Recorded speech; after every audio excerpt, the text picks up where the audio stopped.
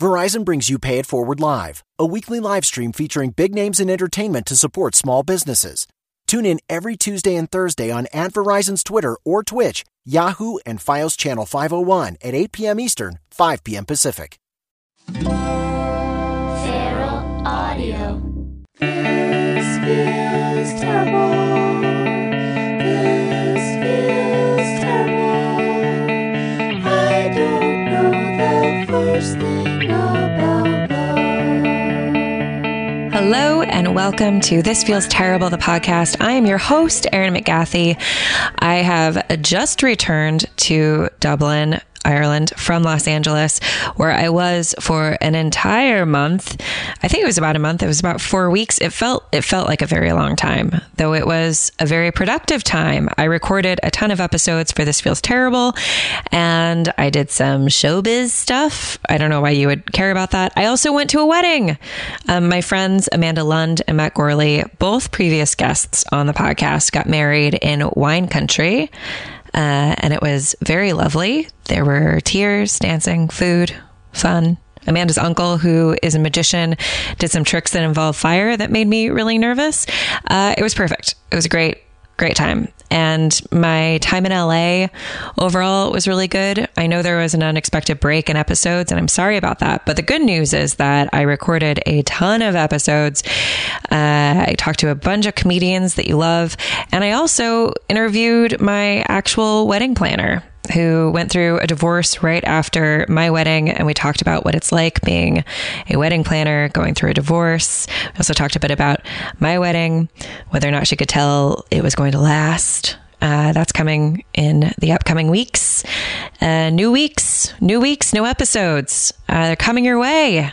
Hooray, released weekly. Great news if you like this podcast. And in different news if you don't.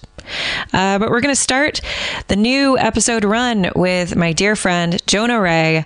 You know him from the Mystery Science Theater 3000 reboot on Netflix, as well as Nerd Melt on Comedy Central, the Nerdist podcast, Jonah Radio, Hidden America on CISO, and a previous live episode of this podcast where he witnessed me having a complete fan stroke, I want to call it, with Rachel Lee Cook. You can find that in the live episodes.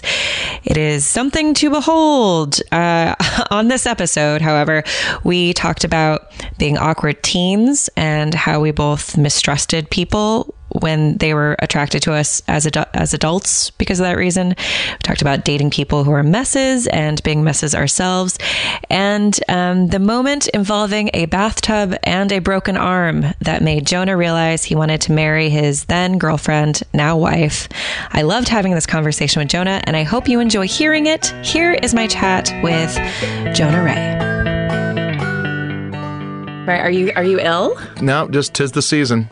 Because the allergies. Yeah. Allergies is weird. I always forget I have them. So I, when it comes time to having them, I just kind of go, oh, no, I'm getting sick. It's almost like when my wife is, when it's her time of the month. I was about to say. Yeah, I kind of go, oh my God, I'm a terrible husband. And then I realize, oh, it's okay. It's just that time.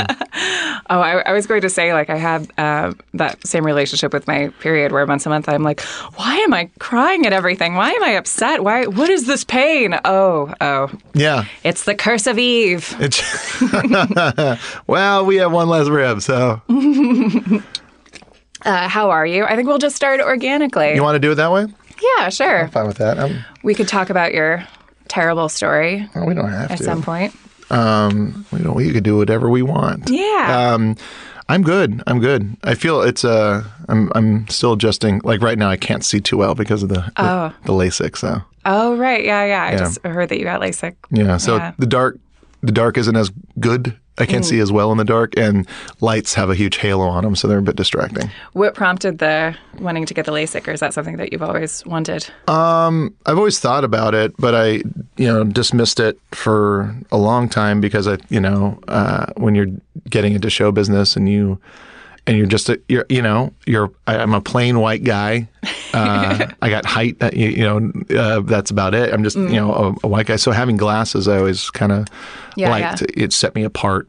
And then I've had him since the 4th grade, so it's kind of having a whole personality developed around having glasses. Yeah. Guy with the glasses. Tall guy with glasses. It's like if you were to really just surface level me, tall guy with glasses. I just realized like I've made your glasses out of sugar several times because I've baked your image like into cakes. That's right. I was sitting here, I was like, why have I why do I intimately know the shape of Jonah's glasses? It's because of like Google, they go like this. This is how. That's right. Yeah, it's funny because Kumail, who you've also had to make out of sugar. Yeah, several times, yeah.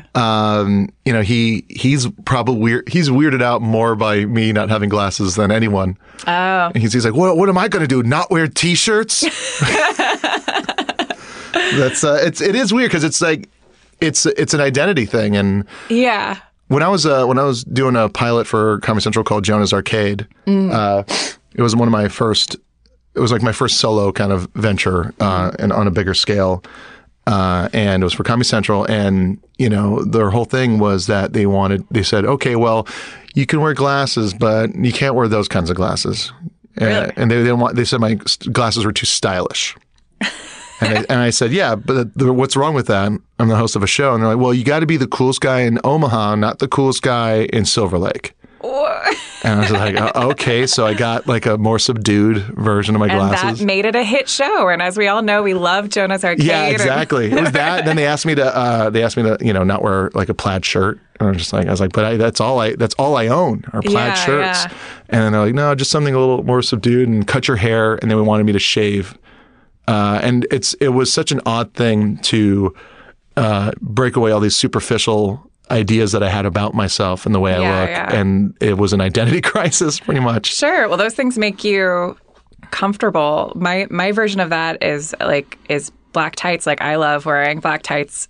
It is a superficial thing, but it makes me feel like I'm myself. And when I've been shooting things or like anything where I'm not wearing the tights, it does change the way that I move and feel. And yeah, it's also weird because that show, it was called Jonah's Arcade, and they're like, so like we don't really like you, but we would like what you could be. Yeah. My response was like, I was like, who am I then? Was my my response to it was, and it felt silly. It felt silly to be defending something as superficial as clothes.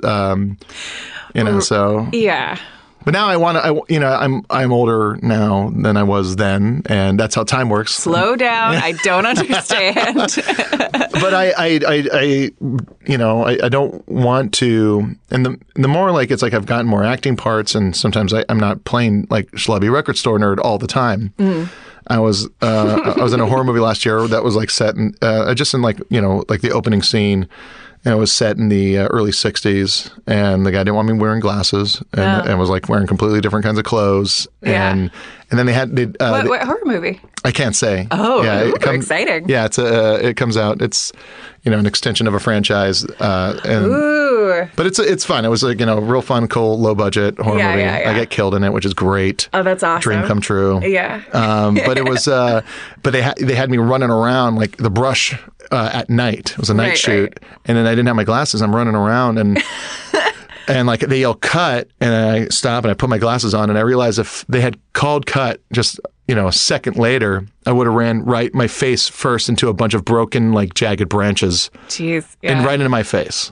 I wouldn't have seen it. And then you would have been in one of those stories. Like fatality on set. Yeah, I'm sure you would have been you'd been immediately stabbed. Yeah. All over. No, I would have been stabbed, and I could have, it would have been, like the Twilight Zone movie, but like way less worse, with like fewer kids dying, fewer people older. Oh, yeah. Jeez. How, I was about to bring up something very morbid. I found out, I'll tell you after. It's like too dark and awful.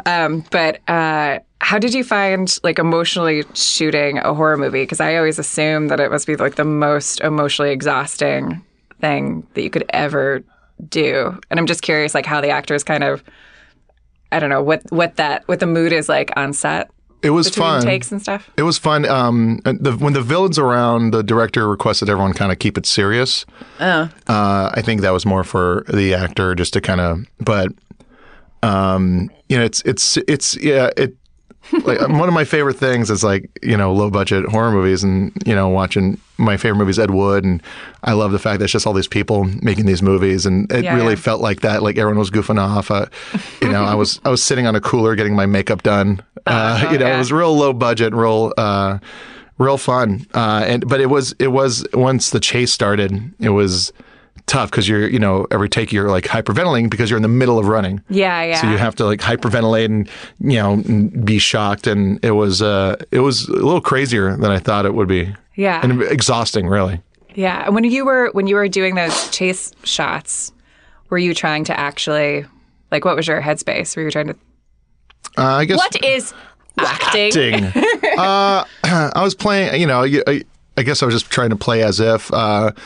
I didn't want to go too much into my, from doing comedy so much, you end up doing like parody versions of what you've seen. It's like, oh, this is the comedy version of a drama. It's like, I've got to tell you something. I love you. It's like, and that doesn't sound real. It sounds like funny in the context of a sketch. Yeah. But then when it was like the first time I was like, oh, I actually have to I can't comedy act. And that's my favorite kind of comedy performance is someone taking it completely seriously. Totally, yeah. So I've always tried to do that, but it was weird. Like I thought about, I thought about every moment where I thought someone was in a room or when you take a turn and you see something you weren't expecting or somebody, you jumps out and scares you. I tried to think of that tiny moment, right. Stretch it out over a long period of time of like running around. Gotcha. So that, hairs on the back of your head, that your chest like kind of caving in from fear. Wanting to take a shit real bad. That's the kind of stuff I was thinking about. Wanting to take a shit real bad. I once tried to get into running, and the only way I could make myself run was like by thinking that someone was chasing me, and it was just too emotionally exhausting. I was like, I can't do this. And your neck would hurt after a while because you're always turning around while running. Yeah, just like hysterical. And you have to get really into it and tell other people like, "There's a man, he's chasing me," and then people will call the cops. You're like, no, someone was arrested. It was a whole thing. But that's why I don't exercise. That's why. It's a big mess. Yeah.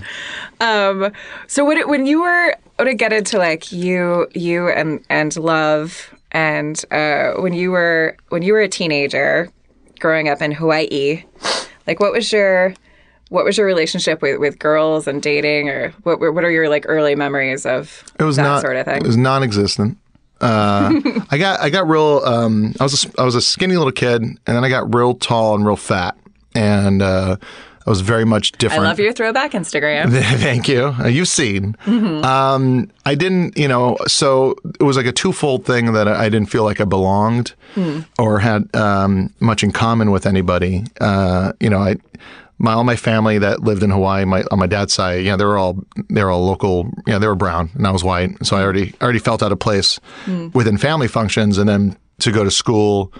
And then also be like taller than everybody and bigger than everybody, glasses and all that stuff. Yeah.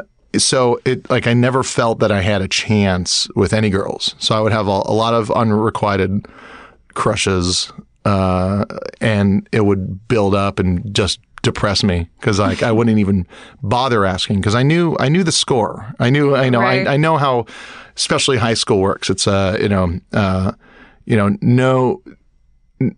no girl would ever really it's like, but he has a good personality. That's not the time for anybody to be doing that. And that's what you hope as a kid, right. In your head too, you're constantly thinking about girls don't make passes at boys who wear glasses, and so I would have, gal pals that I probably had huge crushes on. And, sure. And that kind of continued on for a long time. And I understand that you can, a lot of guys use that as ammo when they get older to treat women a little poorly, which is like this reservoir of, dismissal and anger. Right. And then they go, well, now it's my time to do that. And it's, and I felt. Did you ever have that time? I tried not to. I noticed it pop out when I lost a lot of my weight and moved out here, and girls talked to me and kind of paid attention to me. It's like I found myself dismissing it and being aloof about it and kind of shitty to them. Only because it's like I didn't respect the fact that they liked me. It's like it was a real "where have you been?" Like, you know, I've been dying out here, and like now you're around, and it was tough, but but I still manifested and perpetuated the same idea of how I felt in high school. I held on to that. So even if a girl, you know, did like me, like I would just say, no, you don't. And then if I liked a girl, I would always find a girl that didn't want to like me in that way. Right. Because you didn't think that they were worth that whole, like, I don't want to be part of a club that would have me as a member type thing. Yeah. And I would always find a way. And I realize now it was just a lot of, most likely, like anxiety and versions of like depression, of also like self-fulfilling prophecy of like keeping myself in this spot of anguish and thinking that would help me creatively, I think, is another big thing. Oh, really? Yeah, Okay. you know, when I started doing stand-up, like a lot of it was about, you know, like I can't get girls, and I'm a weird-looking guy, I have to jerk off all the time. You know, I was 20 years old, you know, doing stand-up, and utilizing a lot of that frustration for that stuff. And I always found myself more creative. If I liked a girl and I had a crush on a girl, my mind would explode with songs and sketches, and it would just it would. And I think I tried to keep myself in that state longer than I should have. Gotcha. Did you like date anybody for a longer period of time, or was it? Well, I would hook up with people. I would see girls, you know. And then, like, I can, you know, I would have long-term crushes, right? For you know, long periods of time. But the first time I got into like a long-term relationship was 2007, 6, 7, 8, around there, with this girl that like I just like, you know, like fell in love with, and then like she liked me, and I was just like, but then it was like sticky at first, so it's like I was able to respect it, like because she went on a date with me. And then, like, she, like, dated someone else, and then, like, came back, and then, that tricked me into being, like, it's like, this is, like, a girl that wants me, but also I have to fight for it. And that ended up being, like, a terrible thing, because it's like, we ended up moving into each other, and she would say, I don't know if this is working. And I would say, well, you're wrong. Yeah. This is just what a relationship is. It's me. You have to fight for it. Yeah, you have to fight for it. I have to constantly impress you. I have to, you know, and it's like I looking back, I feel so terrible because I'm not a bad guy, and so it must have been pretty hard for her to come to terms with just like, you know, it's this like puppy dog. It's like, I don't think we should be together. Well, I respect that opinion, but I think you're wrong. Anyway, I'm going to go to bed because stress makes me sleepy. Yeah. I definitely experienced that a lot in my early 20s on both sides. Just like, no, we're not breaking up. Nope, I refuse. Yeah. it'll continue on, or just being talked back into. I was in a relationship where like there was a breakup. Like we decided to break up. We had a long conversation about it, and then the next day we were living together. The next day he brought home a kitten, and we just stayed together for another 6 months. Like, wow! We just stopped talking about. I remember it was a cat that broke up. It was the final. My girlfriend was talking about the neighbors who would always let their cat out. And she never really liked cats, but she was crying about the fact that they kept on letting this cat out. Gotcha. And she's like, it's going to get hit by a car. And she was just crying. I was like, hey, what's wrong? It seems like you're using this as an outlet for something else. And then finally, it's like, I don't know why I finally listened to it, but she's just like, I don't think we should be together. And I was just like, all right. And then it just destroyed me. And you know, it's like, and I had like a lot of those. There was I had so many close calls. Like there was a girl I had a massive crush on in high school. And, you know, we went to the prom together as buds because her boyfriend couldn't go. But during that time, her and her boyfriend broke up, and like we started getting along. And then, you know, it just, you know, she would do cute stuff for me. I would like make a song for her. Right. And were you guys like kissing? No, nothing physical at all. Just like real. And then she just started seeing some other guy. Ouch. And I was just like, it felt like she liked me. But of course, but of course she doesn't. Of course this would happen. Yeah. Maybe I should have made a move, or maybe I should have said something. And then I'm about to leave. It's like we'd graduated high school, and I was about to leave for a tour with my band in California. So I was leaving for months, and my phone rings at the apartment I'm living at, and And it's like her phone had butt dialed my phone, and her phone is on, and she's with the guy like that she's like been hanging out with, and she's just talking about like how much she loves him. And then it's too bad it wasn't even like them at McDonald's or anything. It was like them in the middle of it. They were in a car, and I'm just like, I can't believe I'm hearing like it's something out of a movie. Yeah. And the guy goes, what about that Jonah guy? She was like, he's just my friend. Oh my God. And then I can hear him start to like make out, and then I like hang up the phone, and then like I immediately pick up your guitar. No. When I'm sad, I'm terribly, I'm not good at it. It's like, it's the anticipation of maybe something in the future, which makes me very creative. But it's, and then I call back and I leave a message on her phone. Hi.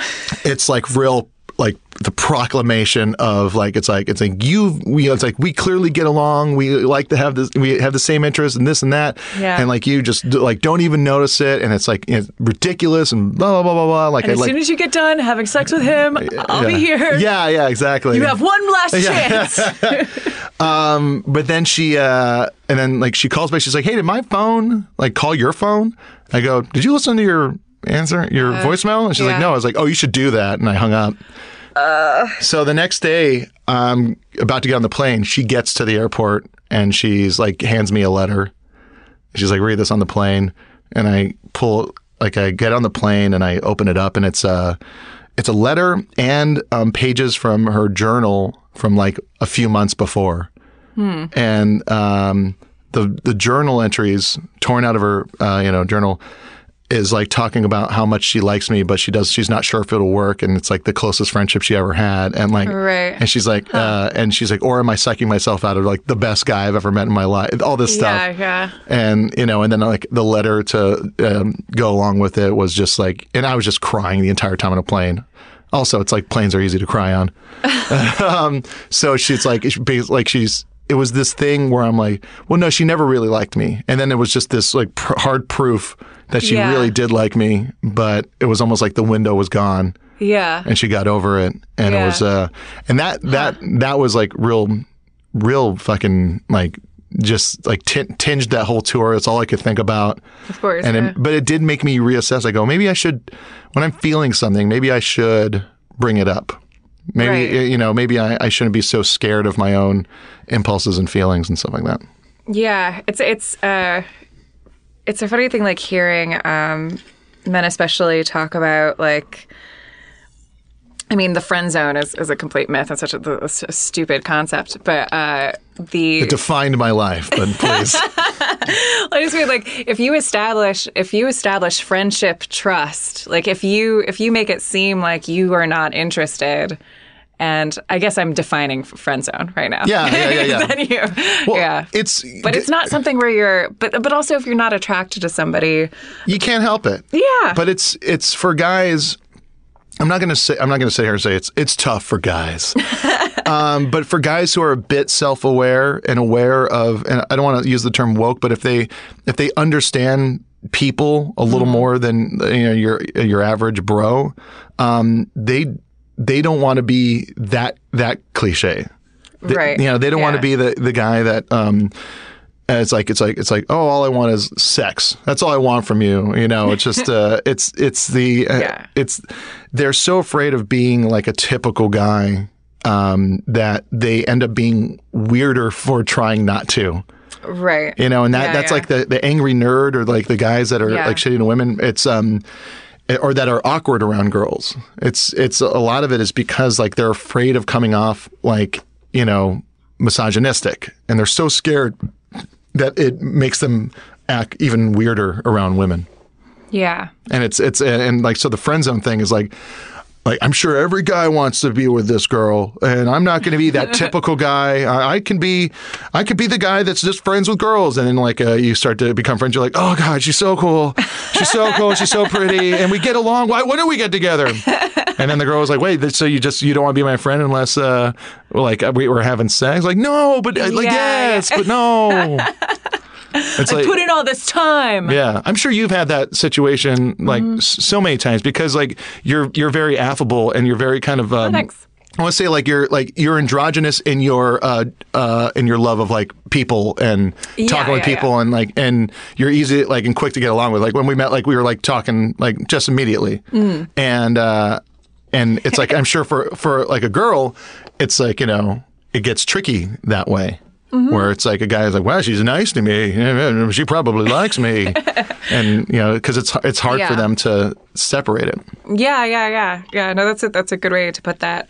Also, like, I just thought that I wonder if because so much of our culture, and it's getting better and better, but especially like when we were growing up, so much of our culture is through the perspective of a man. And so all of the things that I really liked growing up just naturally were like kind of like Woody Allen and like all these like male things, and it made me I was interested in those things, and I was interested in talking to guys about those things and being around men because I was like, oh, I love men because I love the comedy and I love all of these things. Yeah. And then when we would have the situation where like just really untimely like, can I kiss you? What? No. Yeah. What? I thought we were buddies, and then it's like, well, what am I even doing spending time with you? I was like, well, am I just relegated to talking about dresses and makeup, or like how do I don't know how to navigate this, and I want to be friends with you, and we should be able to be friends without it being a thing. Yeah. Well, movies, those same movies that we both grew up on. It does a different thing to guys where they're told if they just keep on trying. Yeah. It'll work out. The boombox over the head, that thing, and when Harry Met says, like, I asked her out on a date every day, and then she always said no until one day I broke down her spirits. And the only syllables. She was afraid of enough. Yeah. It's the guys are thinking it's all about winning it over, and it's and there's a lot of guys that say that I never played sports, so I was never competitive. But there is, to be a guy, there's a lot of that competitiveness instilled in you, and it's just like well, I want to attain this. Yeah. The same thing that makes it so men are more interested tend to be more interested when it's harder to. Get somebody. There's a great line in 40-Year-Old Virgin where Steve Carell's character says, "I respect women too much," and that's like that's a huge thing of like it, and that's an adverse side of like it's a different sort of sexism where it's like you're too precious. Yeah, that's totally a thing. Well, and then like with the whole wearing somebody down thing. There is, like, it's almost every relationship I've been in has been with somebody who has, like, in the most simply put way, has, quote unquote, worn me down. Yeah. But in all those situations, it's been somebody who, like, was okay with us just being friends, was, like, up top, like, look, I just want you to know I'm interested in you. I still want to be your friend, but there is this part of it. Yeah. So, and then, like... I mean, Dan, who I was married to, that was the situation. Yeah. And he was very frustrated. And then I started, like, falling for him, Just from, like, the time spent. Yeah, literally, this was embarrassing. I've said this before, but, like, I kissed him when he told me that he thought I was funnier than him, which is so embarrassing. I was like, no, like literally just like, I can remember how it felt just like, oh my God, amazing. How romantic. That stuff is tricky. And I've tried to do that myself where I go, hey, I could be friends, showing myself. Yeah. I'm showing myself. And then like, we hang out. Be honest about whether or not that's true. Yeah. And I never was. I would just get in my car and go, what the fuck is wrong with me? And like, I remember one time, the really vivid memory I have of like, I was hanging out with this girl, and I had a crush on her, but we were just friends because it was clear it was just buddies. And I still had the low self-esteem to think it's like, oh, she would never want a guy like me. Yeah. And I would have fun. We'd have a blast. And then like, I'd get in my car to go home. And I'd remember just like driving my car. It was my like Volkswagen Bug. Very vivid memory. Leaving, it was like probably in 2001, I'm leaving All-Star Lanes. In Eagle Rock, and I'm in my Bug on the 110 going through the tunnels going, what's wrong with another friend? There's nothing wrong with another friend. You're okay. What the fuck is wrong with you? Yeah, it's got to be painful. I wonder if, like, because, like, there are I haven't really experienced that with a man where I've had a crush on a man and then he's been like, you know what, but I really just want to be friends. Like a man will be like, all right, cool, let's have sex. But in the back of his head, we'll be like, this will be nothing. And then that's our torture. Like, but you had sex with me. Like, and I don't understand, like, why aren't you calling me? Because you were able to put your penis inside of me. Like, why are we not? Whereas, like, you know, for women, it's a different thing. I also I have the same thing when I was, like, first dating or, like, out of college. Because I was, like, was really like a fat high schooler. And then I went to college in San Francisco and lost a bunch of weight.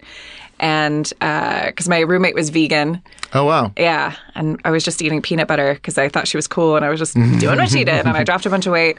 And then men were interested in me. Not that men are not interested in fat kids, but in fat children. That sounded so weird. They're also witches. Yeah, what's your thing? I love fat kids, nice and plump, just fit right in the oven. God, the number, thinking back to like the number of times, just thinking about like adults that would say to me when I was a kid, like, oh, you have such a pretty face. Like, you really need to just go for a run. Just like lose weight. I remember, people, because of my size, people was like, if you just worked out, worked out, you'd be such a huge, like, awesome, like you'd be so muscular. Just because I was a big guy, I have a big frame. And it's, you know, they would just and say, I'm tall. It's kind of like a similar thing. Like, you would be a supermodel if you just, you know. I still struggle with that. It's like, you know, just, with the second season Hit America out, a lot of people was like, what's the big difference between season 1 and 2? I said, about 30 pounds. Just 30 more pounds of funny. It's wear it well. I wear and other it well. patronizing things I can say to you. Yeah, but it's like, but you're big, so it's fine. That's what I get a lot. It's like, I have a little extra weight. They're like, yeah, but you're big, so it's fine. I mean, it is true. Like, your feelings are valid. But I think it's fine. Yeah. I personally. Yeah, I thought it was funny. It is. It's like being a former fat kid. You know, it's like you still see it. Yeah. You still look in the mirror. So there's I don't want to say it's a perfect movie, and I don't recommend it, but the movie Central Intelligence with The Rock and Kevin Hart. Have seen that. I watched that on the plane. I watched it on a plane too. Yeah. And I had to pause it with how hard I started to cry when Jason Bateman's character is making fun of The Rock. Yeah. And then it's like, you know, Kevin Hart's going, get him, punch him, you're so big. And then like he looks in the reflection and he sees his high school self all fat and awkward. Yeah. I started bawling. I was crying so hard. And if someone saw what was happening, that I'm crying at a Kevin Hart, Dwayne Johnson movie. Yeah, but you're on the plane. And I'm on the plane and I cry on the plane. Yeah. But I was gonna say, when I lost weight and like men started like flirting with me and were interested in me, my first reaction was like, they're making fun of me. Like, this is gonna be Carrie. Carrie syndrome. Yeah. Where's the pig's blood? When's it gonna drop? Yeah. Because I had that happened to me so many times when I was in middle school. Like such typical moment. The whole like, oh, my friend wants to dance with you, and all of that garbage that young men think is so funny. Yeah. And it's just so cruel. So when men started, there was that. And then also, like, if I was past that, it was just like a guy who liked me, I immediately was like, oh, I'm not going to like that person. Yeah. Like, why would they like me? There must be something really wrong with them. Like, I remember feeling almost, like, disgusted a little bit. Yeah. I had to get past that. It's like the real, like, what's wrong with you? What do you know? Yeah. You don't know me. Yeah. Oh, if you knew what, you know, or it's, you know, another hard thing to do is not to look at their, like, who they've dated. And it's, right. It's like, I'll never believe her when she says I'm handsome because. Jesus. Every guy I've ever been in a serious relationship has like 100% dated somebody hotter than me after, which makes me think that I have a great personality. Yeah. Yeah, there was doing something great. There was one time, I think we were already married, I believe, me and Deanna, but like, it's like she had met yet another one of my old friends that was just a girl that I was, Right. But it's, she was, and it was this girl, Malia, she played in Dum Dum Girls, and we were at a festival, and so we saw him. So she got off stage, she was like, hey, and like Malia's a very like, like skinny, sultry, band girl. And then, and Deanna's just like, are all your gal pals like models? And I was like, I don't know. And I felt weird, but I was like, when we were friends, she was a little chunky. Like it was just, I had to like save it somehow. Oh, yeah, it is not like my boyfriend now has a lot of female friends and like a lot of past female friends, and I love it. I think it's such a. Do you nice just thing. assume that he's slept with them though? I don't, but I think I've matured because I don't think about it. We don't care, and that should be maybe I don't care. Yeah. Yeah, I mean, know. it's there's like every time like Deanna says like and I took a road trip with my friend. This guy, just like I'm like, I guess I do like depending on the story, like I'll maybe assume, but it doesn't bother me. Yeah. Yeah. I got him now. Yeah, and they all they brought him like torches, like the little torches at Halloween that lead you to the door with the candy. They led him to me. Yeah, that old. That is a huge thing. It's when you realize that all these things that felt like massive fuck ups in your life or bad decisions, and you just kind of go, it all helped. Yeah, like terrible things help you so much. Yeah, and like it's to every time something's so easy for somebody, I kind of go, oh man, you need to mess up some. Wait, in which way? Just anything. Like make a bad decision, fuck something up. Like you learn from mistakes. I had a friend because those people are also terrified of mistakes because they don't know how it feels. And I think it'll constrict them in their decisions. I had a friend who kind of and in the industry like everything kind of worked out for him really fast, and then he got a show and then it never went to air. Then he got a show and they made a few episodes and they never aired it. Right. And it's like he's always has these deals. He's got a ton of money. Yeah. But like it's he's at a point now where he's just I'm so terrified. I'm so constricted, and like it's like he never had things fall through, but everything kind of fell through. So it's this difference of like success and it's hard for him to try and keep on going because he everything that's happened to him like wasn't really his fault. So it's like it's a weird way of it's like just fuck up, man. Make something that's like a huge disaster. Yeah, like Jonah's Arcade.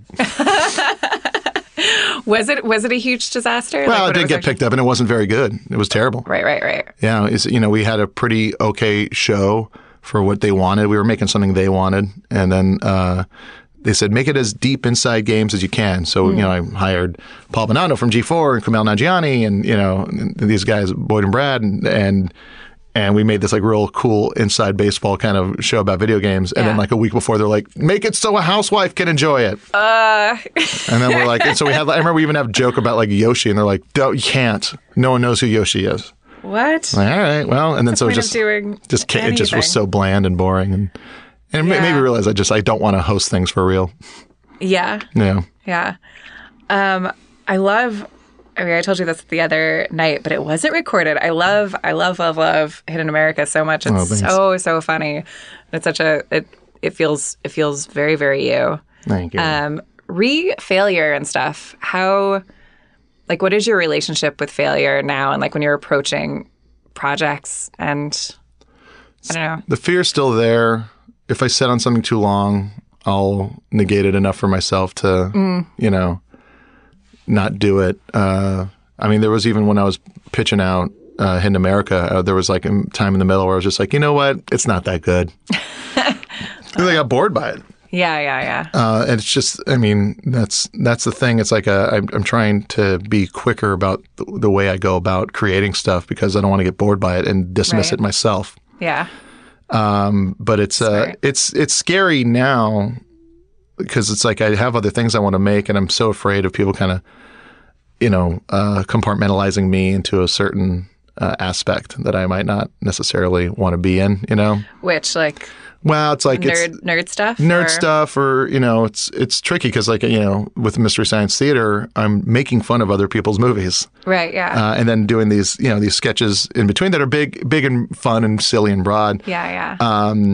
But it's like, you know, and then in America, it's all parody. And it's just, I'm like, so the fear is starting to set in. It's like, oh, what if I can't make a narrative, like a true narrative thing? You know, a thing telling stories and characters and acting in it and stuff like that. So it's like that fear is starting to get, because I've had this healthy, ironic detachment because of comedy and parody. That to sincerely go in and try and tell a story and be in the story, that's the thing I'm worried about fucking up. Yeah. It's so interesting. Like you're doing so well, and it's so funny. Like no matter where you are, like you have 2 huge shows on. Yeah, one huge show. Right, they're both web shows, if we're being completely honest. Yeah, but everything's a web show. I mean, huge in that, like they're both great and like in line with what you want to be doing. But I totally understand what you're saying. But it's interesting to hear. Is like, I don't know, because I've felt like a little paralyzed the last few years, and also like being in a relationship with someone who was so successful. I was like, I don't know if I can do it, and nothing I do matters. Like, what am I going to want to do? Which was a stupid box to put myself in. Well, you could also relish in it. It's if nothing matters, then who cares? Then right? Yeah, you know? Exactly. Yeah. That is very true. Yeah, because none of it really matters. It can matter for a moment, and you know. And then I don't mean to dismiss stuff because, you know, the show Mystery Science Theater meant the world to me. It means a lot to me. Oh, absolutely. Yeah. And to be in it, it means even more now, and it's crazy. Yeah. But it's but we can't be so. I think like when creating stuff, like you can't be so precious that you go like, it's like, what does it mean? And you want to have a little bit of it, but I think that'll naturally come out, the meaning of it. Sure, and sometimes it's not even your call. Mm-hmm. You know, it's just the drive to create, and because that's a fun way to make a living. Yeah. It's a really fun, fulfilling way to make a living. Absolutely. So back to dating and mistakes and your relationship with women. Was there like because you're from my outside perspective, you're in a super healthy, great relationship now with like a wonderful person. You guys are clearly partners. Was there like a big shift for you where you started seeing women's brains as being more similar to men's brains, or? I don't know. It was a very weird way to to ask that, but it seems like a lot of my friends and a lot of people are like our age now. Like there was a moment where they snapped out of like men especially, and women as well. Like snap out of like the us versus them mentality. Oh yeah, no, for sure. When Deanna and I started dating, it was one of those things where it's like. It was so comfortable and easy right off the bat that I second guessed it. Interesting. Yeah, because you're so used to like the extreme highs and lows. Yeah, and the fights. Yeah. Mm. And I was like, I don't know, this seems weird. And then and then I started getting serious. I was like, am I gonna like not? Am I gonna not be into it? Am I gonna start to retreat and find it boring? And it didn't though. It didn't. It just kind of I started dating after like the big breakup where I had to move out of the house that me and the girl were living in. It's like I started dating like an adult for the first time, like going on dates and dating people that I saw the difference between people that had their shit together and then people that didn't. I remember there was this one girl, she was really cute. And she liked me, and she was like, like 5 years younger than me. And I was like, usually every woman I dated was like at least a little older than me. A little older, interesting. Yeah, like the girl I was living the big breakup, that was like she was 3 years older than me, and I had dated a woman that was once 15 years older than me. Really? Yeah. What was that like? Yeah, I got a lot of stuff bought for me. That's for sure. I was probably like 23 when it happened, and wow. Yeah. Where did you meet? Through the comedy scene. Interesting. Is this someone I know? We can talk about it off mic. Okay. So, I started like dating like some people that like own a house, or some people that, and then there was this one girl that it really made me reassess dating, because it's like she's like, oh, come over, and we came over and she was already like wasted. And then, like, she was, like, smoking weed. Cute. And then, yeah, and it was just, like, her place was a mess and it smelled bad. And then, like, we started fooling around on her bed. And this isn't her fault, but, like, water started leaking onto the bed. And then she's like, oh, fuck, not again. I go, what? And then she pushes the bed over, and there's already a bucket there with water from before when it happened. And it's, needless to say, the mood was gone. But then we fell asleep, and then the next morning, she like immediately wakes up, smokes a bowl, and then she like grabs like a bottle of wine that was sitting in the corner and like takes her meds and pounds the wine, and then like I walk her out. She's got to go to work. And I'm walking her out to her car, and it's like this little shit box. And I'm not judging any of this. It's just like, she was complaining about her situation. I was like, well, you're not, like, it's like, this is piles of shit. You can clean this up. But I remember I walked her to her car, and then I was like, all right, see you later. And I started walking to my car, and then I hear her trying to turn on her car, and it's not turning on. So I just quickly you ran. Drove away? Jesus. Well, that is kind of an asshole move. But that's an asshole move. And I was like, I can't deal with someone. I can't help her. I mean, maybe that's not that much of an asshole. I'm sure I would have done exactly that. Like, I don't want the rest of the day to be this, tending to your car. And oh God, when you describe that apartment, I was picturing the like eye replacement surgery room in Minority Report. Oh. Like the sandwich and the yeah. And then there was situations in that time too, before Deanna and after that relationship, that like where I was just nutty. Like I remember there was a girl that I met at a bar, and then like we hung out a bunch, and we kind of like I slept over at her place, and then she's like, "What are you doing today?" I was like, my friend's band's playing at Pappy and Harriet's in the desert, and we're all going to go there and spend the night in the motel there. And I was just like, "You should come." And she's like, "Okay," and I was like, "Oh shoot, okay."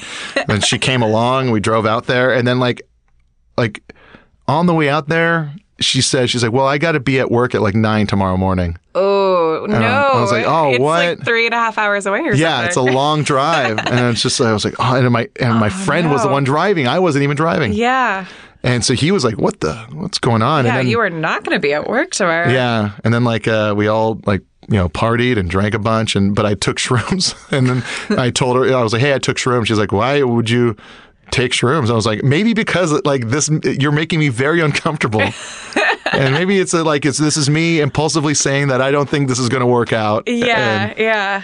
And then, how did that end? What did she do?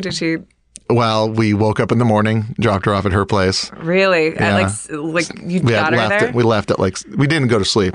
Oh, yeah. And then just went straight. And I felt bad. I was just like, but there was so many just dumb, impulsive moves I did that just like adult. It was the first time I was dating people where I had money in a car, and it really did just show me though what I wanted out of a relationship, and what dating's important. It really is. It really is important to try out a bunch of different things and see what is important to you, because it's different for everybody. It really is. And it's and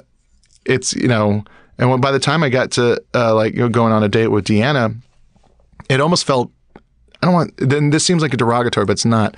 It almost felt boring. But because it felt so easy. Yeah. And there was no fighting. It's like, what's going to happen? Like, what craziness are we going to, there was one girl that that I went on a whim to Mexico with. Like we met, and then that weekend we went to Mexico, mainly because I heard my ex was going on a trip with some new guy all of a sudden, and I was just like, well, I'll show her with my life.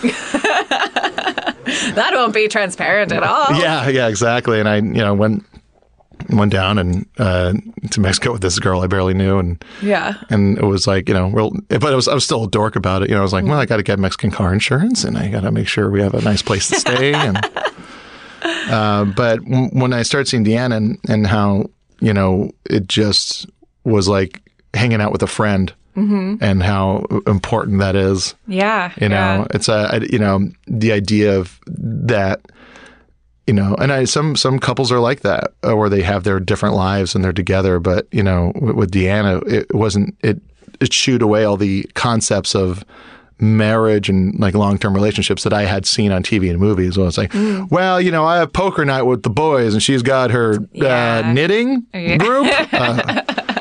Like the fact that the like, ball and chain is yelling at me about the and it's like we joked around the same way. We talked. We had the same kind of friends, and we had the same kind of. And that's not what everyone values. Yeah, it's interesting, but figuring out that was what you wanted. Yeah. And it was very important, and it's it's just still every day. Like it sounds so cheesy when you hear it's like every day I wake up and but I do. I wake up and I see her and I smile, and it's like it's the best. It's the best feeling, and it's like I said, like all those other things that happened, all those mistakes, like made it so I can make an informed decision on who I want to spend the rest of my life with. Totally, I feel like I was very similar in that way. Like there was definitely a time, like in my 20s especially, where I was like always very into the idea of like love and romance and like all of that, like all the drama that comes with that, and all of the like, what is this new person? What does their butt look like? Like all these different things, which like for a long time, like actually my favorite thing was seeing like a man walk to the bathroom naked after having sex because they just look like a giant baby. Just like the funny, just the awkwardness of like post clumsy sex naked man, lightheaded, drained, drained. Yeah. There was there was a point in my mid-20s where I was dating a lot of like, I think the height of it was when I went out with a guy that was in a hair band. Wow. And I was not going to end up with him. And my friends were just like, what are you doing? Like, why are you like going out with, why this guy? He came to one of my shows at the UCB and everyone went backstage was like, did you see the guy that looks like David Bowie with like a giant white mullet? What do you think he's doing here? He looks really confused. Yeah. And I was like, he's here for me. He's mine. He's here for me. This specimen. Our first date, like we hung out like kind of, I don't know, for a couple of months, just very casually. And our first date, we went to see Steel Panther. Oh, yeah. That's a fun show. Yeah, it is fun. But he was watching it sincerely. And and also, like, I was wearing a plaid shirt and I joked and said, oh, I'm sorry, I'm wearing the colors of, like, the music that killed your music. And he very seriously was like, yeah, if you couldn't do that. What? And so I would... How old was this guy? Oh, well, that's another thing. He told me he was 26, and this is when I was, I think, 25. He told me he was 26, and he was actually 36. Yeah. But he looked like he was 26. Well. And he also had 2 kids. He told me he had 2 kids that he had kind of like left in Middle America named, something like Angel and Chastity, like something insane. Oh. He's an interesting guy. Have you ever looked up and see what he's been up to? I have. Yeah, I do. He's in a relationship with some person. I think he's, like, his band still performs. He wrote a song about me. Yeah. How long did you date? I mean, it sounds like we went out for a really long time. It does, yeah. Well, we both worked at 1-800-DENTIST together. Hey. Hey. And so we were like hanging out for a few months, but in my head we were always like I thought there was an understanding between us that we were just so different that, like, he came to that show and he was like, I don't get it. I don't like comedies. Like, he had no sense of humor. His favorite film was Van Wilder. Wow. And even for a guy that age to have his favorite movie be a college movie of that era. Yeah. And he kind of had he would just eat one frozen pizza a day, and he had like an insane ripped body for some reason. Well, if you're just eating that. Yeah. Yeah. I could do that too, but I would end up having 3 pizzas a day. Yeah, same. I think I would like eat the pizza with him, and then, though I think it was thinner at the time because I was hanging out with him and he didn't really eat very much.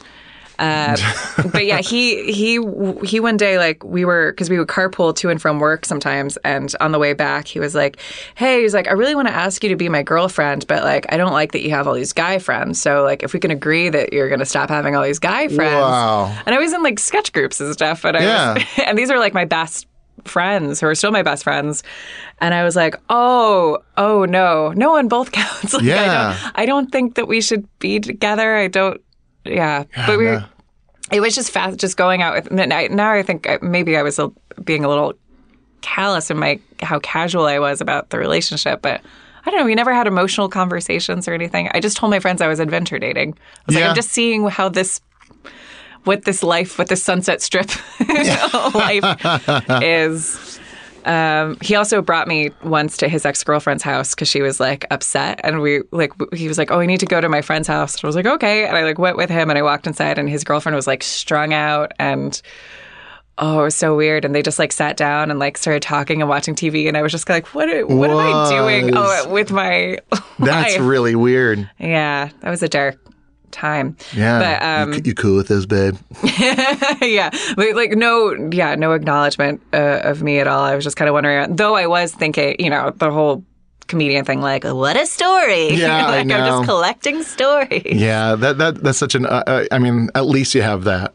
It's like, at least like as a comic, we all have the, just like, well, let me see. What's right. It's like you almost relish when things don't go right. You're like, it's easier to talk about now. Yeah, yeah. Maybe because we're like always examining everything that happens, you can kind of like separate yourself from it in the moment and just be kind of an observer in what is happening.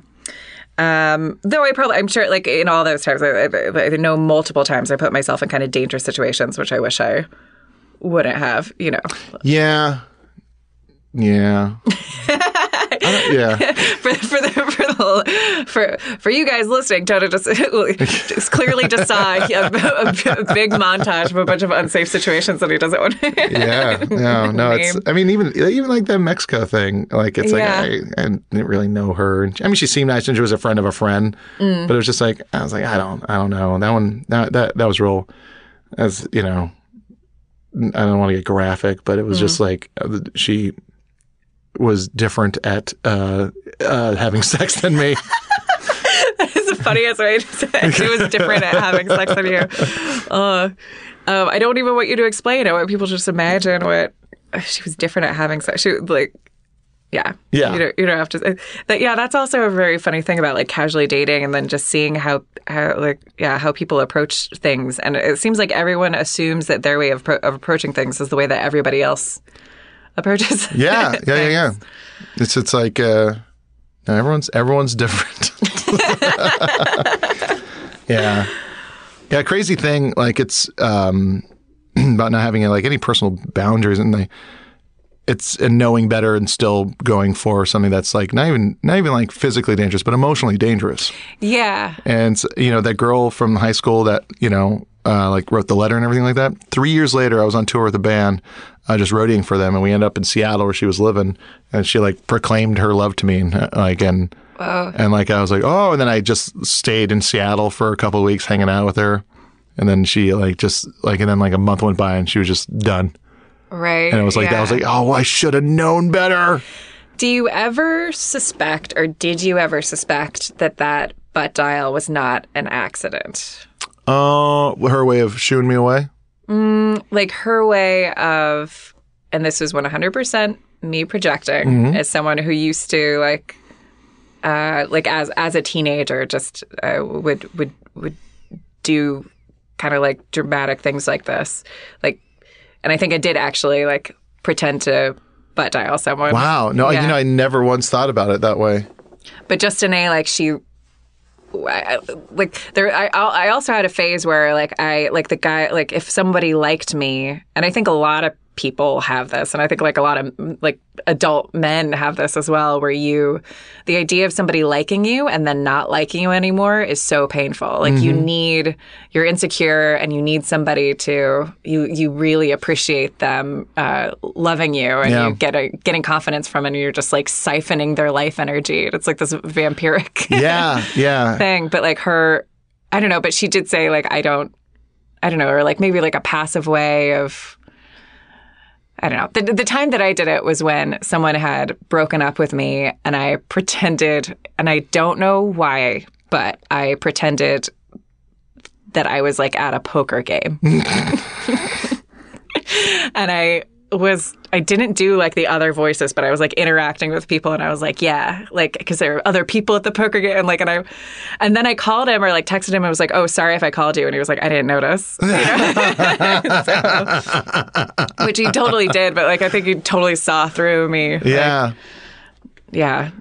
Yeah. I was, I always I'm just saying that her professing her love later makes me think that like it was all maybe, part of the long game. She was, or no, just like insecure. The big ups and downs. I think we've all done weird shit when we're upset that someone doesn't feel the way that we want them to feel. Everybody's done some kind of like weird manipulative, kooky thing. Yeah, no, for sure. I mean, I clearly like. When I didn't want to break up with that girl that wanted me to, like when I was the one I was living with, it's like I probably subconsciously did like so many terribly dumb things. I remember when it was done, like, and I just remember this where she was, I was out. I moved. I went and started staying with my friend Paul, and like she's like, "Are you going to get your stuff?" And I was like, "Yeah, I'll get my stuff." Thinking that like when I go get my stuff, she'll be there, we'll talk, and we'll figure it out. Yeah. And so I go, and she's like, not there. She's like, oh, I got to stay late at work. And I was like, what does that mean? And so I go and I like pack up a bunch of my stuff, and she's not home yet. And I was just like, all right, well, I'll clean up some of the stuff in here. And I started cleaning up. She's not home yet. And I was like, oh, yeah, I'll take out. And it was raining it too. I remember that. And I was like, I'm going to take out the garbage because that was something I was always real bad at. She would always have to tell me to take out the garbage. I was like, I'm going to be taking out the garbage in the rain. In the rain, she's going to come home. The headlights are going to hit me. I'm soaking wet. I'm doing good. I'm trying my best. I started, big puppy dog eyes, and she's going to realize that she's missing out on. Yeah, and I bring one trash can down the driveway. Look around, she's not around.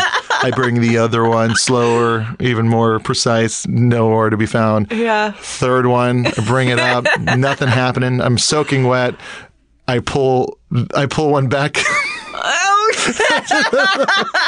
I pull it back, and then I'm just waiting for headlights. I start to see headlights. I start to push it forward. Not her car. Back it back up, and then she's like she drove. It's also funny because you're literally holding garbage. I'm holding garbage, and I'm like, and there was one time where I was pulling it back, and she's like, and that's when she walked up. She had parked on the street. I didn't notice. Right. She walked. She's like, "Why are you bringing the trash can back in?"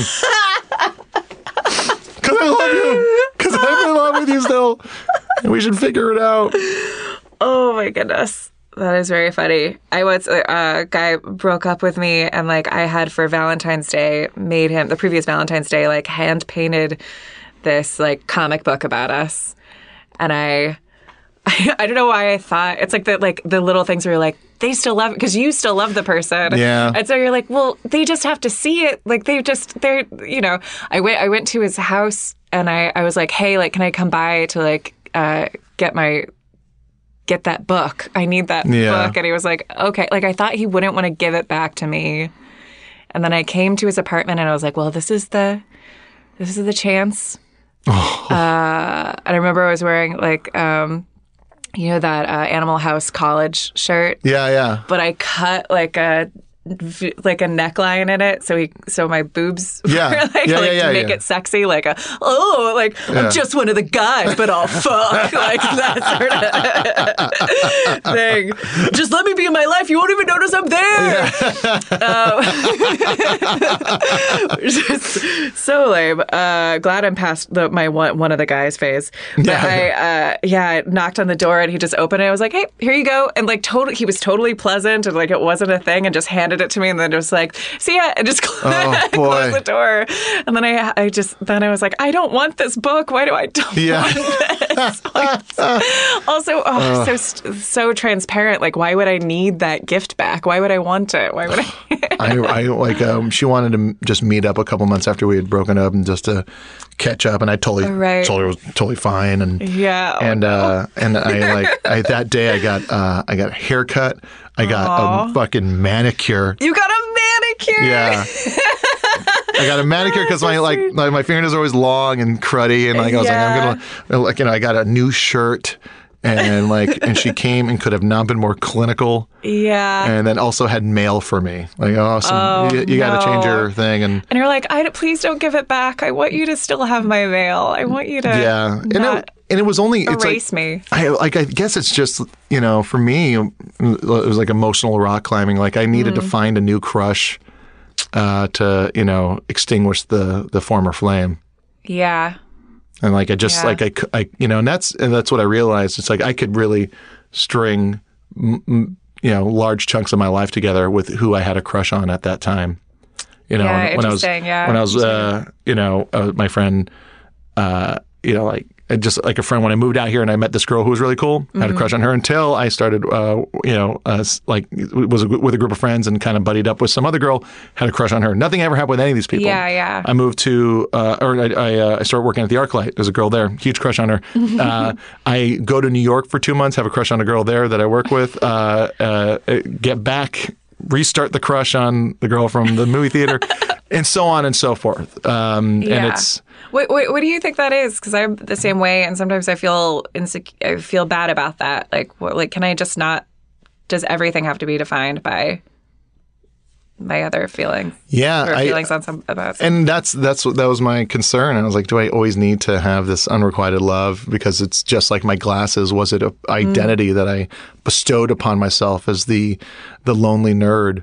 You know, and I realized as I was getting closer to my 30s, I was like, I can see where the lonely nerd can become the angry nerd. And that's like, and you know, that's when guys start to get shitty towards women, I think. Yeah. It's just like, they're just like, it's like, you're not you, you're not an individual anymore. You're just a representative of the massive amounts of shit that I've, you know, been given from women my entire life. Yeah. And you cannot do that because it's like, you know, it's such a crazy way to like put a whole, you know, like self-fulfilling prophecy on, you know, an entire species. Yeah, I made the mistake of like looking, I don't know, on Reddit or something after Dan and I got divorced. There was this whole thread that was like, this is what you get for marrying a woman. Just like all this pile, all like such angry stuff. Really? Like, yeah, like pointing out like, oh, well, you could see how, you know, when they started dating, she was like thinner, and then she got fat, and then she got thin again. So she clearly was cheating on him. Like all this like really angry, super angry stuff. And of course, those guys are going to like side with the guy, you know, no matter what the situation. Oh yeah, well, yeah. They have no idea the details of it. They have no idea the details. No idea what like Dan in their eyes like is them. And yeah, exactly. They've projected themselves onto the situation and go, yeah, of course. Yeah. You know, and it's self-fulfilling prophecy. Not to mention that no one ever knows what really is going on between two people except for those two people. Yeah. So it's insane. And I think like you, like how do you deal, like you talk about like the angry nerds and like you're on a lot of shows and stuff where there are a huge self-identified like nerd audience. Like how do you deal with like interacting with those people and like do you ever feel like you want to kind of evangelize to them about being cooler or? You know, I do. It's a big question. Well, I want to. I mean, you know, when I took over, when I became the host of Mystery Science Theater, I mean, I knew there was no doubt that people were going to be upset about it. Right. Just the way I remember being upset when Mike took over for Joel in the 90s. And there's a thing I realize is like they hate me because they are me. It's and for me, I understand it. Like I understand like it's like that's kind of part of the fun of just like it's just you shit on stuff. It's like it's fun when you're younger, and it's and I get it, and I try not to take it personally, unless you know someone just tweets at me saying like I ruined the show and I'm terrible. And I go, well, that's just them lashing out. Right. But you know, I look like a lot of these guys. Yeah. Every time I get like a bad review or something, I look at the person, I go, oh, you kind of look like me, and you're trying to do comedy, and yeah. Is there anything that you get that like stings? Like, is there any like does anything hurt you anymore? Do you bleed? Yeah, no, it's like, some guy yesterday, I think, was saying that he's like, oh, the new MST3K is just so hollow and corporatized. And I said, like, how dare you? And I was just like, not even for me, a lot of people poured their heart and souls into these episodes and building these little things and building these props and having fun and being, really, everyone was really awesome to each other. To say that it's, heartless and it's such soulless. a fucking dark part of nerd culture, this just loving to shit on stuff and feeling like they own everything and own every franchise. And it's like this thing that you are... it's not your work.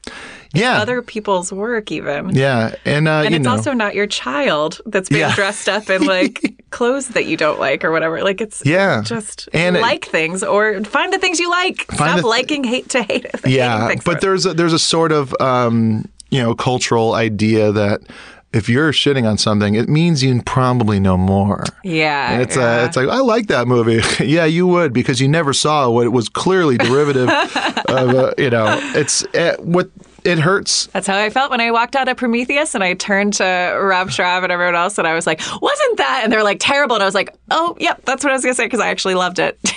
And I was the only one. Deanna and I had the same experience with the same movie. We're walking out and I was like, that was fun. And then Ryan Ridley goes like, wow. That seems like I hate Ryan Ridley. I love Ryan Ridley. And he wasn't wrong, like when he pointed out all the holes. Exactly, yeah. But I just like, it's like I go to movies to have fun. And it's not perfect, but like let it sink in, let it, have some fun with it. Yeah. I think I also especially love movies with any kind of goo. Like I love like Ninja Turtles and like any goo. Yeah, I love Flubber. I love goo based the goo genre. The Stuff, The Blob. Ghostbusters 2. Yeah. Did you say Ghostbusters 2? I did not. Okay. Well. Yeah, but no, I love that too. Yeah, so Slimer would be one of my favorite characters of all time. And I love cum. Woo! I do think about like it's whenever I get like an insult, I kind of go, I get it. Yeah. It doesn't not hurt. Sure. But it's but I'm that it's not literally about you. Yeah. And I've known stuff that I've said without really thinking about it before.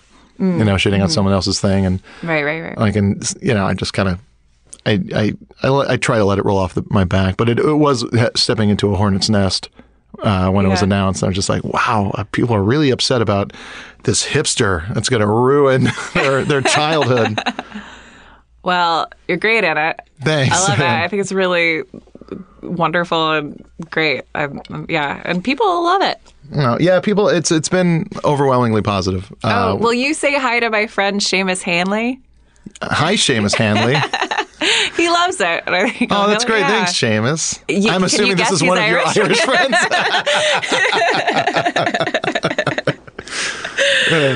The names of all the Irish, I haven't got over all that stuff. And you guys should come out to Ireland. I'll show you around. No, we definitely will. It's funny. I was just watching an episode of Catastrophe where it's like, hey, I want to send something.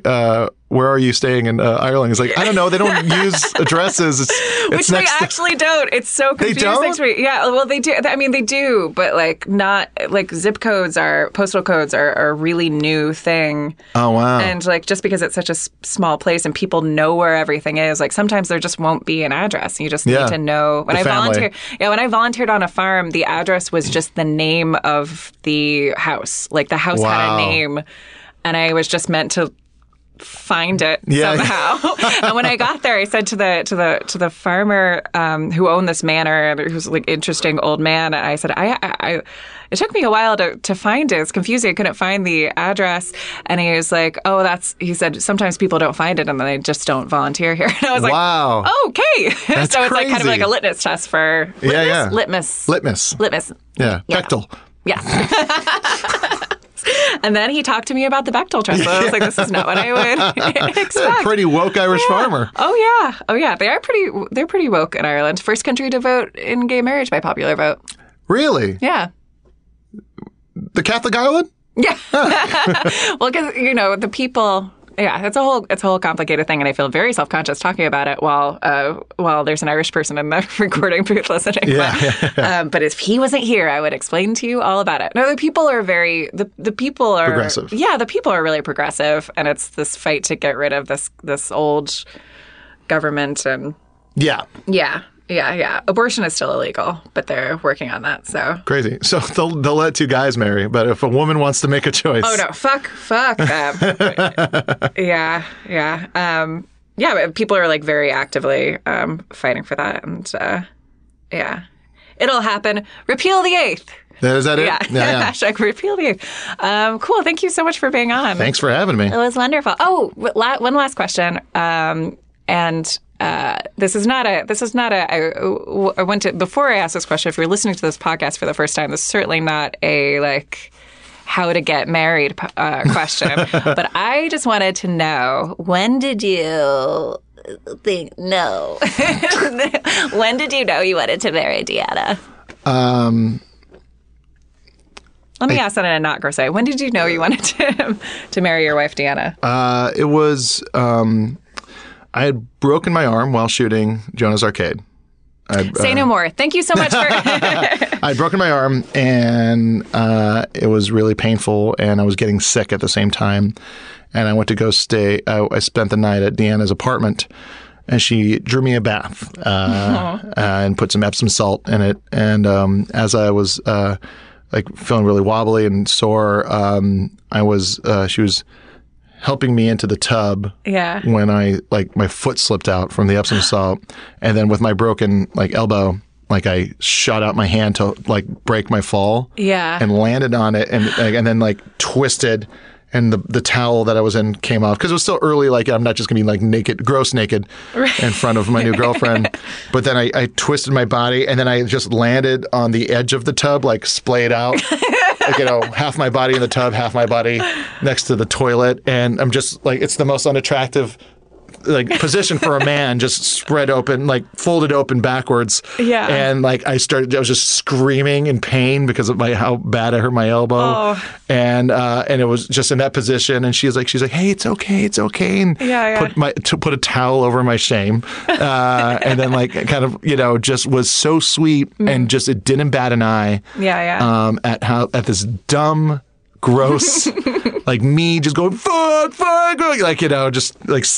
just screaming in pain, and I just kind of, I when that happened, I remember just thinking and she cracked a joke, and I can't remember the joke, but she made a joke and made me laugh, and it made me feel better, and it was genuinely funny and sweet and awesome, and I kind of was this is so fantastic, because it was everything. It was everything she, everything she's amazing at, just all at once, just in this moment.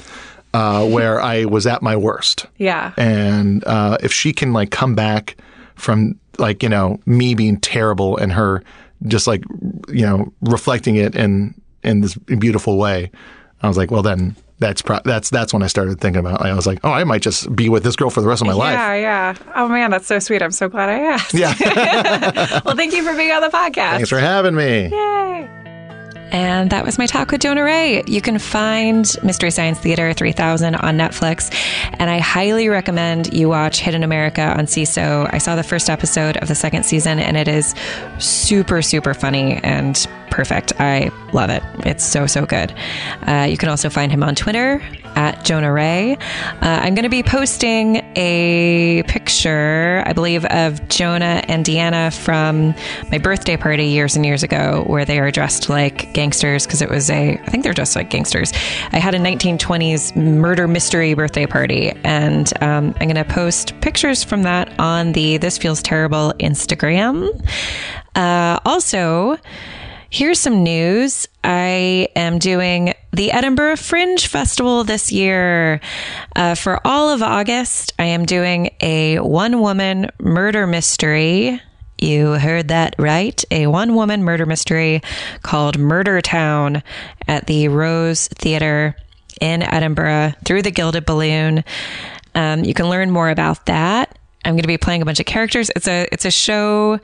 I've been doing shows where I've been playing myself, and they were more storytelling type shows for the last couple of years.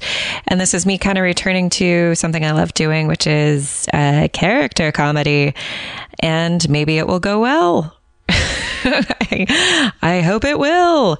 Yeah, it should be good. The hesitation in my voice is just me being excited and nervous about it. But it's a small theater, so if you are going to Edinburgh, buy tickets for it now. I would really love to see you there, and we can chat after about the podcast or whatever else. You can find tickets for that on a link on my Twitter. So go to @ErinMcGathy, and please buy tickets for that. Please. Would like friendly people in the audience. And you can email this podcast, thisfeelsterrible@gmail.com. Thank you so much I got so many beautiful emails after the last episode that I really, really appreciated. So thank you so much for those. That was so, so nice of you. And you can send in your love advice questions. I'm doing more love advice answer shows. I recorded one with a bunch of your questions while I was in Los Angeles. That is coming soon. But if you have a love advice question, try to keep it as short as possible, just so it's easier to understand and read on the podcast, and put terrible advice in the subject line. And that's it. You guys are great. Stay strong. Be brave. Be kind. McGath Attack. Feral Audio. We need small businesses, and right now, they need us. So Verizon is connecting big names in entertainment with small businesses around the country. Verizon brings you Pay It Forward Live, a weekly live stream featuring big names in entertainment to support small businesses. Tune in every Tuesday and Thursday on @Verizon's Twitter or Twitch, Yahoo, and Fios Channel 501 at 8 p.m. Eastern, 5 p.m. Pacific. Small businesses need us now more than ever.